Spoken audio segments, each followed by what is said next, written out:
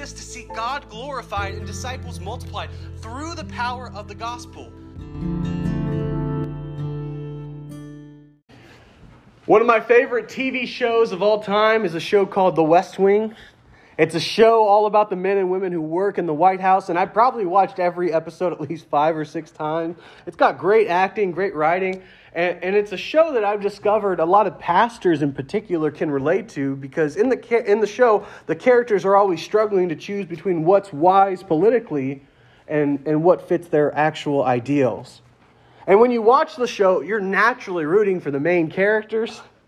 But the problem that I have oftentimes is that in the show, evangelical Christians are always the enemy.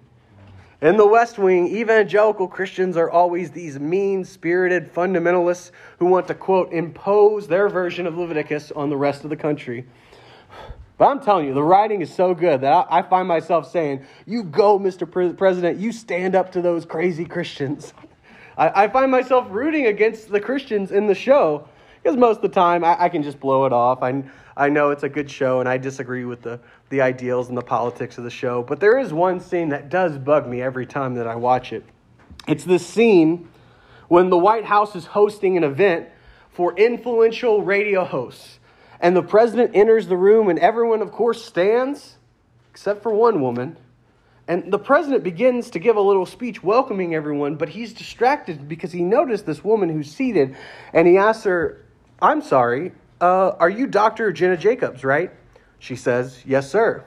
He replies, "I like your show. I like how you call homosexuality an abomination." The woman responds, "I don't say homosexuality is an abomination, Mr. President. The Bible does."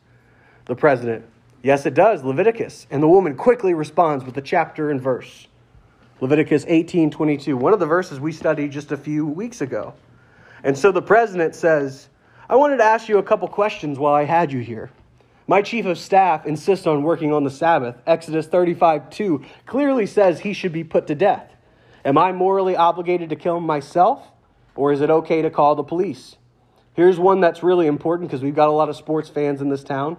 Touching the skin of a dead pig makes one unclean. Leviticus 11:7. If they promise to wear gloves, can the Washington Redskins still play football? Can Notre Dame? Can West Point? Does the whole town really have to be together to stone my brother John for planting 2 different crops side by side? Can I burn my mother in a small family gathering for wearing garments made from 2 different threads? Think about those questions, would you? One last thing. In this building, when the president stands, nobody sits.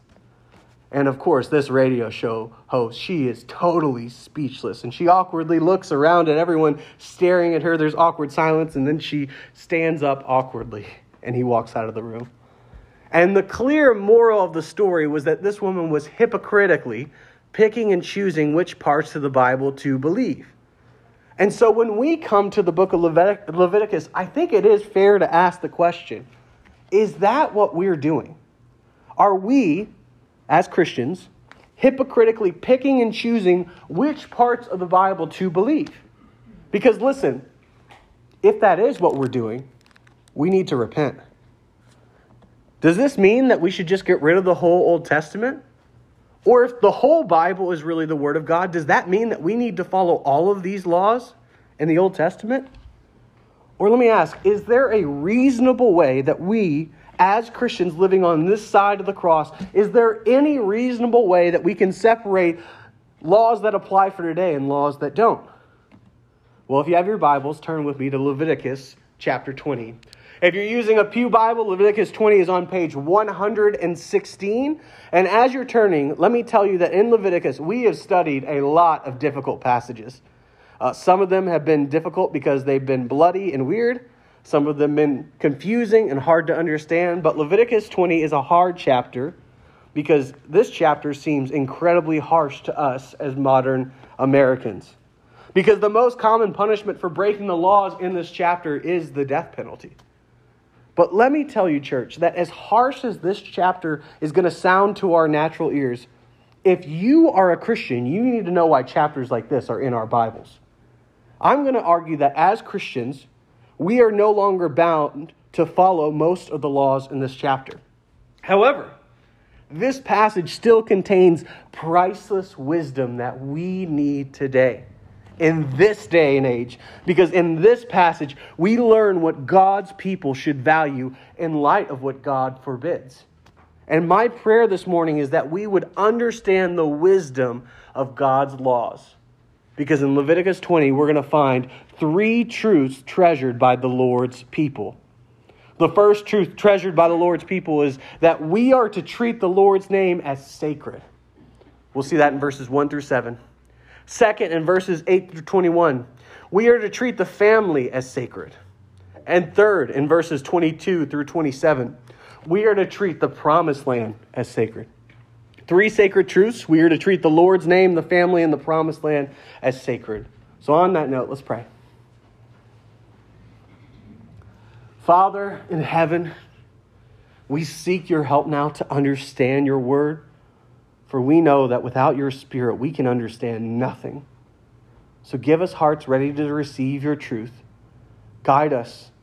Guide me, that I may speak your word clearly, boldly, and humbly, and that this morning your Spirit may use my words so that the sermon that is heard be far better than the one that is preached. It's in Christ's name we pray. Amen.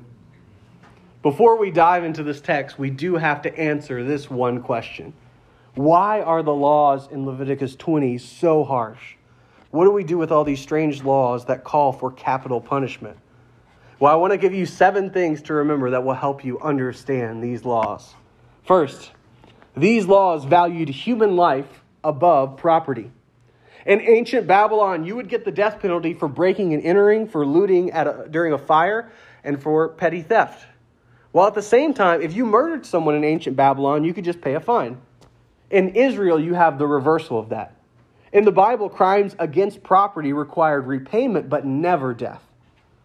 While on the other hand, murder warranted the death penalty because man was made in God's image. Second, these laws protected the innocent.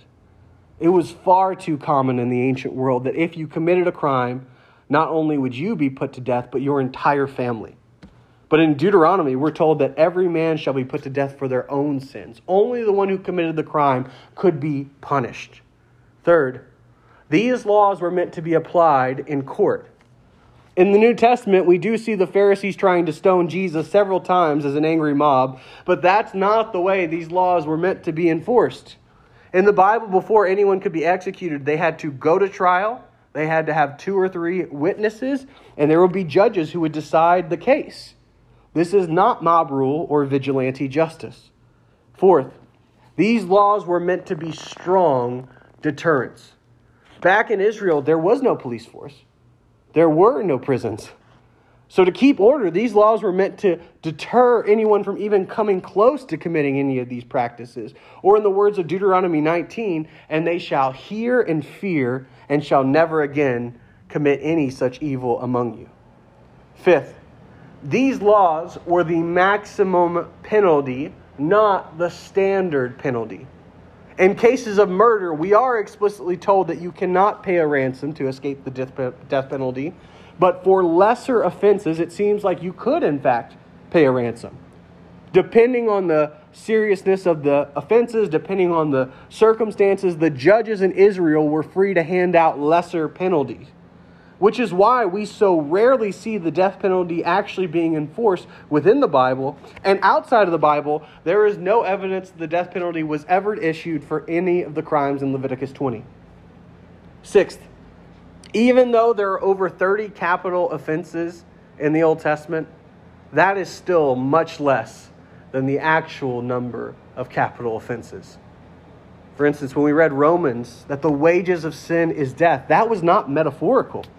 When we read Ezekiel that the soul that sins shall die, that is not symbolism. Remember the terms of creation when God said, the day you eat of the fruit, you will surely die. Every capital offense that is not listed in this chapter is merely God's mercy. And every capital offense listed is merely God's justice. None of it is injustice. And seventh, and this one's important for our time, these laws were given specifically to the nation of Israel. Throughout Christian history, theologians have divided the laws of the Old Testament into 3 categories: the moral law, the ceremonial law, and the civil law. The moral laws are the laws that apply to all times and circumstances, like the Ten Commandments. The ceremonial laws were the laws given to Israel that were all the laws surrounding the sacrificial system, and they were meant to keep the Israelites ceremonially clean. And then the civil laws were the governmental laws given to Israel. And all these laws were given for a specific purpose. They were meant to mark Israel as the people of God, to separate them from the nations, as the nation, as the people from whom the promised Messiah would one day come. All these laws were meant to preserve the holiness of Israel and also to point forward to the day when this promised Messiah would come and offer his own life as a sacrifice for sin. And so when Jesus came and sacrificed his life on the cross, he fulfilled the demands of the ceremonial law. And by dying for the world, not just the Jews alone, but also Gentiles, Jesus tore down the dividing wall between Jew and Gentile. And now, God's people are not defined by ethnicity or nationality, but by faith in Jesus. And so Christ fulfilled the demands of the civil law as well. The ceremonial and civil laws were like scaffolding you see on buildings that are being constructed. And when the building is finally built, you take down the scaffolding because it served its purpose. And in the same way, once Jesus came, it was no longer necessary for the people of God to be bound by the civil or the ceremonial laws. So to answer my original question, why are the laws in Leviticus 20 so harsh? They seem harsh to us only if we ignore the cruelty of the laws of the age they were given in. They seem harsh to us only if we ignore the full picture of how these laws were to be enforced biblically. They seem harsh to us only if we ignore the absolute holiness of God and the seriousness of sin. When these laws were given, they would have been revolutionary in that day. It actually says in Deuteronomy that all the nations are going to look upon you, Israel, and say, what nation has such righteous of laws? It would have changed everything. These laws would have been a sign to the nations that Israel was a land of justice and order. And now that Christ has come, we recognize that we are no longer bound by Israel's civil laws.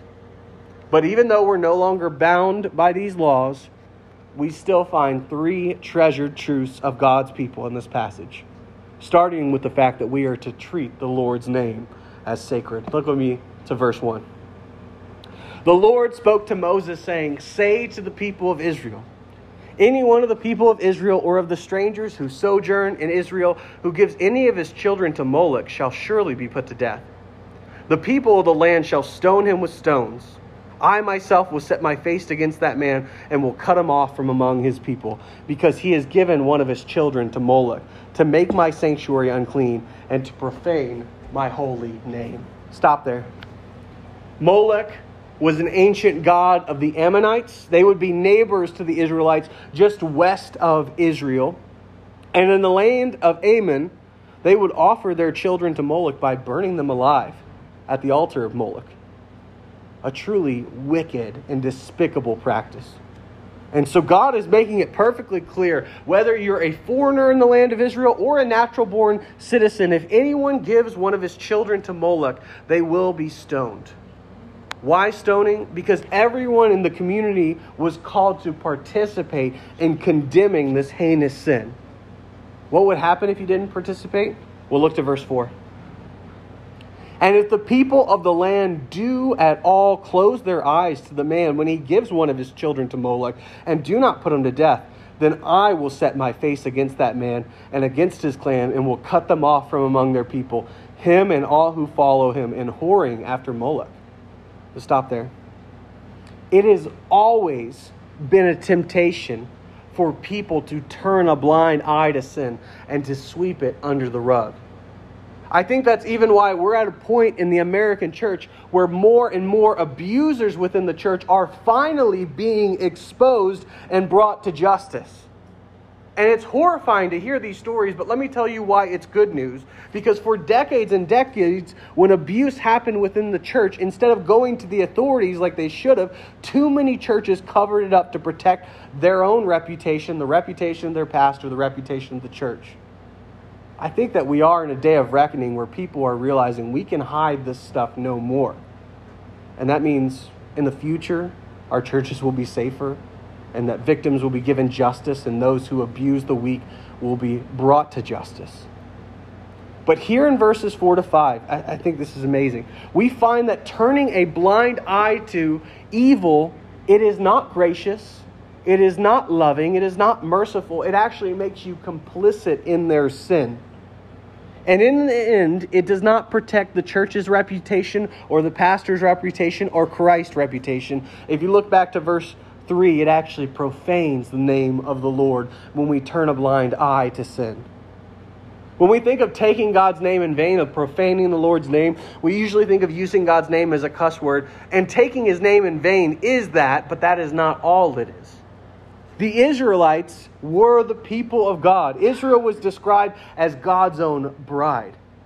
And that's why in verse 5, God describes idolatry as spiritual adultery in some pretty intense terms. And so as God's bride, they were called to carry the name of the Lord, like a spouse who takes the last name of her husband. And so it wasn't just sin for murdering their children, it was also a form of blasphemy. Children are the product of that sacred union between a husband and a wife. They are divine image bearers, gifts from the Lord himself. And so to destroy a fellow image bearer isn't simply murder, it's also an affront to the Creator.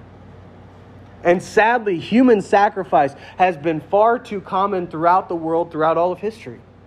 And no matter where you go, usually children were the victims. Because everywhere in the world, people recognize that if you want to appease the wrath of whatever God you're worshiping, you need someone who's pure. That's why even in Central America, the Aztecs would sacrifice virgins. And there was this thought in the ancient world, especially in the Middle East, that babies could not feel pain because they weren't fully human. They were not fully developed. They thought they did not feel any pain. In the ancient world, they dehumanized their own children so that they could justify the murder of them. And today, in our country, when it comes to unborn children, what do people say? It's just a clump of cells. It's not a person. It's not human yet. Doesn't feel pain. But the more and more we learn about the science of the unborn, the more we realize that none of that is true. Today, we have ultrasound videos of unborn babies at 18 weeks smiling, clapping, sucking their thumbs. Today, we know that a baby's heartbeat starts beating at 5 weeks after conception. And we know that at conception, a baby has a DNA sequence distinct from their mother. A DNA sequence that no one in human history has ever had, and no one to follow ever will. And even if none of that was true, even if we didn't have any of that scientific information, we have the Word of God, and the Bible clearly teaches that the unborn are human beings made in the image of God. There are many passages we could go to, but just one of the clearest. When Jesus was conceived and the angel visited Joseph, he told Joseph, "Do not be afraid to take Mary as your wife, for the child who has been conceived in her is of the Holy Spirit." At the moment of conception, Jesus was called a child by the power of the Spirit. Throughout the Bible, even unborn babies are considered human beings, given the same rights as human beings. If a pregnant woman in Israel was struck in her belly, that she did not die, but her unborn baby would die, the person who struck her would be put to death. They were given the death penalty because that unborn child was considered a human being deserving of equal protection. And I think that in the future, people will shake their heads in disgust at us in the same way we do now with those who gave their children to Moloch. In Leviticus 20, this practice was especially offensive to God because the Israelites, as God's earthly representatives, were supposed to be a light to the nations. They were supposed to worship the Lord alone. That's why verses 6 through 7 condemn going to see mediums or necromancers, because the Lord was supposed to be their sole source of guidance, of direction, of truth. What would it communicate to the surrounding nations if the Israelites were going to Moloch and mediums and necromancers instead of going to the Lord? It would communicate that they trusted their God less than the hacks around them. It would communicate that the Israelites did not trust the Lord or his word. And that's why in the last verse of this chapter, those who are mediums or necromancers would also face the death penalty for their sins. Because Israel was to be a nation that trusted in the Lord and honored the Lord alone. Why? Because their God was holy. And as his people, the Israelites were called to carry his name. And the same is true for us as Christians, because in the New Testament, do you know who God's bride is? The church. We are, in Ephesians 5, we are called the bride of Christ in the exact same way that Israel was called the Lord's bride. Jesus called us the light of the world in the exact same way that Israel was meant to be a light to the nations. And now Christians are called to carry the name of Christ as his ambassadors in the exact same way the Israelites were meant to be God's ambassadors. And so as a church, what that means is that we do not sweep sin under the rug. That does not protect our reputation or the Lord's reputation. Instead, it profanes his reputation. We have to think first and foremost of what it means to honor the Lord's name as sacred before we ever worry about our own personal reputations. Now, there is an elephant in the room in these verses that I think we need to address when it comes to the business of child sacrifice. You know, there are people out there that call the cross of Jesus cosmic child abuse. There are some that will say Yahweh is no better than Moloch, because what kind of a father sacrifices his own son? That Yahweh was no better than these Ammonites who sacrificed their children. Well, is Christianity a religion founded upon child sacrifice? Let me say absolutely not. There is a major difference between what the Ammonites did when they sacrificed their children to Moloch and what Jesus did on the cross. The Ammonites took the life of an innocent child to satisfy Moloch's wrath and to save themselves. But in Christianity, it's God who offers his own son to satisfy his own wrath against undeserving sinners. In Christianity, Christ's life was not taken. He was no victim. He laid it down voluntarily. He was a perfect, innocent life, the only human being who could have ever represented mankind on the cross.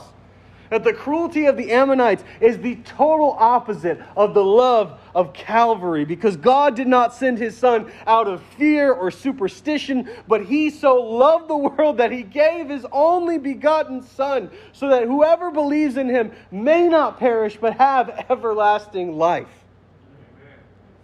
And I do have to say one more thing when it comes to the issue of abortion. Statistically, 1 in 4 women in America have had abortions in their lifetime.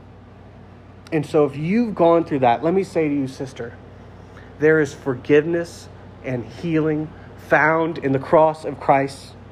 I am sure a passage like this will leave you feeling condemned and guilty, but know that Christ has died for every kind of sin and every kind of sinners. And if you confess your sin to him and trust in him, then one day you will be with your child in paradise. At Horicon Baptist Church, our heart is not to condemn you. We want to defend the lives of the unborn. But we also want you to find grace and mercy through the gospel. And our desire is to love you and serve you no matter what your past. Because that's always what it means to trust the name of the Lord, to treat it as sacred. And that leads me to the second treasure truth of this passage. We are to treat the family as sacred. Look with me to verses 8 and 9.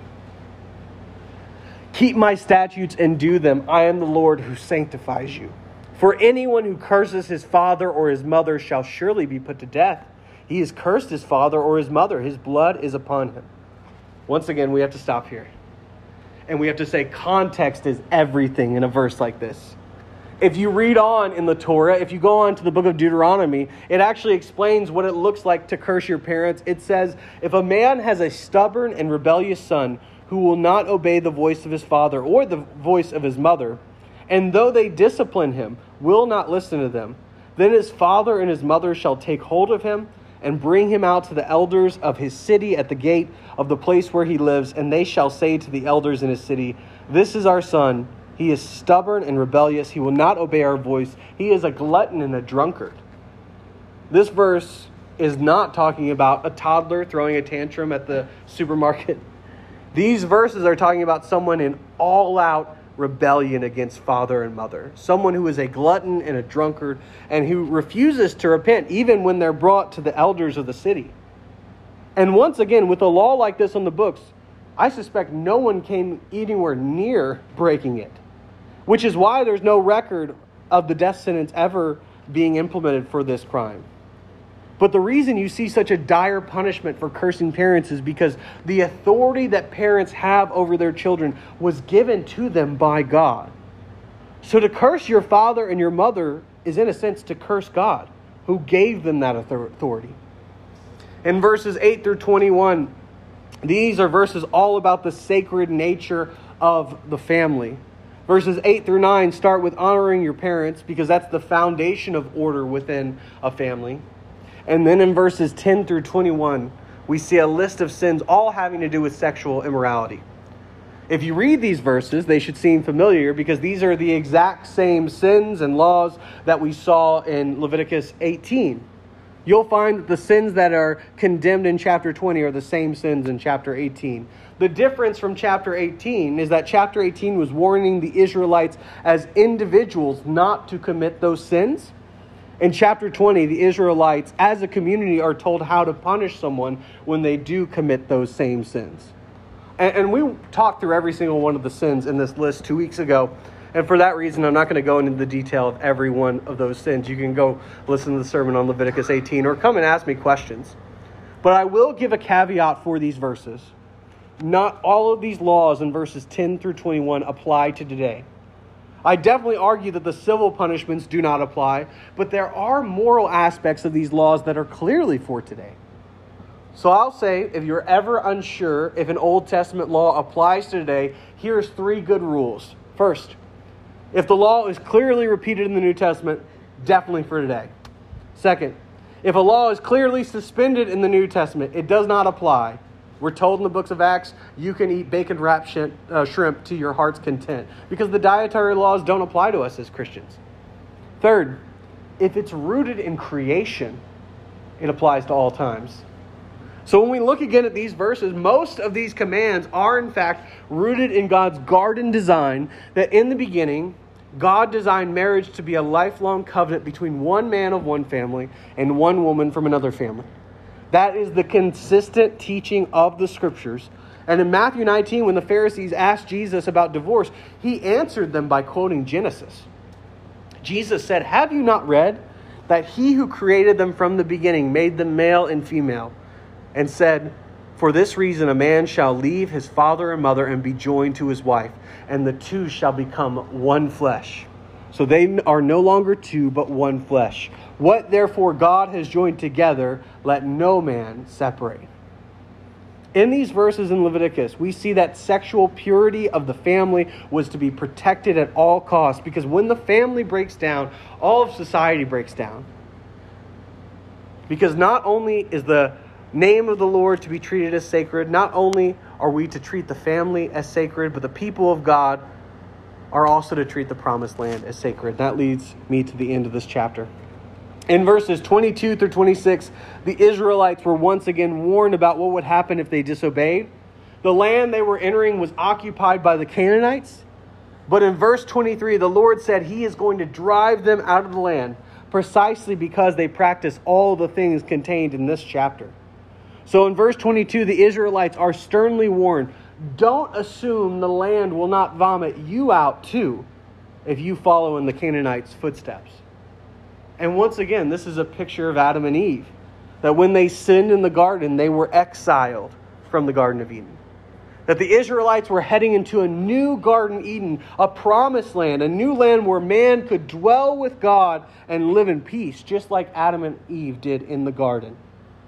But just as Adam and Eve were exiled for their sin, so the Israelites would be exiled too if they practiced any of these detestable practices.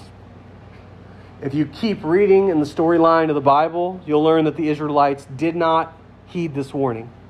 Because by the time we get to King Solomon, Solomon built an altar for Molech right outside of the city of Jerusalem for one of his many pagan wives.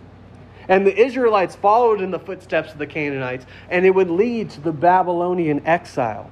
The time when God used the pagan nation of Babylon to destroy Jerusalem and carry away the survivors into exile. That's what we read about in the book of Daniel and his circumstance. That God cut them off like he promised would in this verse. Israel, in the end, made for a really sad new Garden of Eden. It was not the promised land they would hope for because they did not treat it as sacred. My prayer for us this morning is that we would understand the seriousness of sin and the wisdom of God's laws. Because in Leviticus 20, we found 3 sacred truths treasured by the Lord's people. We are to treat the name of the Lord, the family, and the promised land as sacred. So going back to the beginning, how would we respond to all those questions the president was asking us at the beginning? I think that we would answer him like this. First off, Mr. President, the White House Chief of Staff is not serving in Israel 3,000 years ago, so of course you should not kill him. Plus, in the New Testament, Jesus made it clear that you could work on the Sabbath when you absolutely had to, and since he's handling matters of national security as the White House Chief of Staff, he often needs to work on the Sabbath. We're also told explicitly in the book of Acts that none of the laws about eating pork or shrimp or touching the skin of a dead pig apply to us today. So yes, Notre Dame can still throw around the pigskin with a clear conscience. Also, your brother can plant different crops side by side, and your mother can weave garments made from 2 different threads because they're also not living in Israel 3,000 years ago. But even if they were, there was no punishment for breaking either of those commands. They would not be burned, they would not be stoned. You just have to read. The one law the president should have cited was that in Leviticus 19, we're told to rise in the company for those who deserve honor and respect. So yes, Dr. Jacobs, that crazy fundamentalist, was being hypocritical, but not in the way that he thought she was. And I'd also say to him, if there's any questions about the sexual ethics of the Bible, the New Testament has more than enough to say on the issue. And so with all that out of the way now, how do we now as Christians in the new covenant, how do we live and apply these laws to our lives? Well, I have 4 pastoral charges for you this morning. I have 4 ways we can apply these precious truths to our lives as Christians this very day. First pastoral charge, look to Christ to satisfy the law's demands. Look to Christ to satisfy the law's demands. The Bible says that the wages of sin and death, and what that means is that every time that we lie, every time that we're selfish, every time that we dishonor and disobey God, it's like we're clocking in for a job. Sin is our employer, and the wages we earn every time we clock in is death. But the good news is that the Bible also says that the free gift of God is eternal life in Christ Jesus our Lord, that no matter who you are or what you've done, all of us deserve death, and that's why Christ had to die once for the ungodly, that all who would repent of their sins and put their faith alone in his death on the cross may live life everlasting. So look to the one who satisfied the law's demands. Second pastoral charge. As Christ's people, treat his name as sacred. As Christ's people, treat his name as sacred. In the New Testament, we are no longer called to carry out stonings. But I also say that Paul uses the language of this very chapter, the language of cutting someone off, when he talks about church discipline. And in 1 Corinthians 5, there was the case of a man who was involved in gross, wicked sexual immorality. And the church thought they were being loving by overlooking it. But when Paul writes to them, he told them this kind of sin isn't even tolerated among the Gentiles. And he told them, you need to cut him off from the church. Now, this does not mean that we kick out every member every time they sin. But it does mean that when members of the church are living in heavy-handed, unrepentant sin, there does come a point when we as a church are called to come together and remove them from membership. Not angrily, not out of vengeance, but to preserve the holiness of the church and also for the good of that brother and sister, because we desperately want them to repent and come back into the fold. That's one way we're called to carry Christ's name in his church. Second pastoral charge, or third, I should say. As Christ's people, treat the family as sacred. As Christ's people, treat the family as sacred. Fathers and mothers have a weighty responsibility to raise their children in the faith. And children have an obligation to honor their parents. And when it comes to our sexual purity, we need to recognize that sex was God's idea. He designed it, and when God gives us guardrails to enjoy that gift, He knows what He's doing. A campfire can be beautiful and life-giving, but if the fire gets outside the boundaries made for it, it can become a destructive wildfire that's devastating to everything it touches. But when human beings enjoy sexual intimacy within the context of marriage, it can be a God-glorifying endeavor. And when families are preserved through marital faithfulness, the Lord is pleased. And fourth pastoral charge, as Christ's people look forward to the promised land. As Christ's people look forward to the promised land. In the New Testament, Christians are also to look to a promised land. Not the Jerusalem here on earth, but a new Jerusalem, a heavenly Jerusalem, a heavenly Garden of Eden. And that is exactly what we find when we get to the end of the book of Revelation.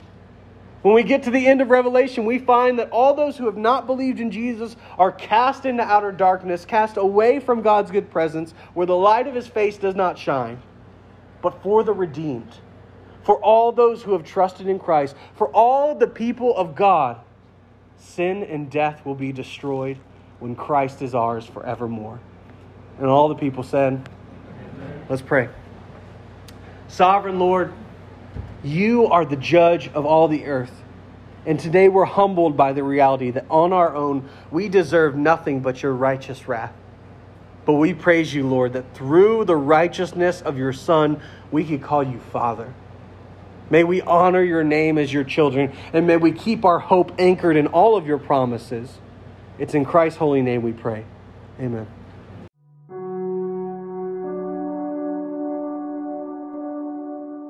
Hi, Taylor Callen, pastor of Horicon Baptist Church. Thank you so much for listening to this sermon. I pray that you are more encouraged and love Jesus and the gospel more after hearing the sermon than when you first sat down to listen to it. Know that our heart at this church is that this sermon would be an encouragement to you and would be a useful resource, but would in no way replace the pastor that God has called to shepherd you or the church that you're called to be a member of. With that being said, if you want more information about our church or want to hear more sermons, go to horiconbaptist.com.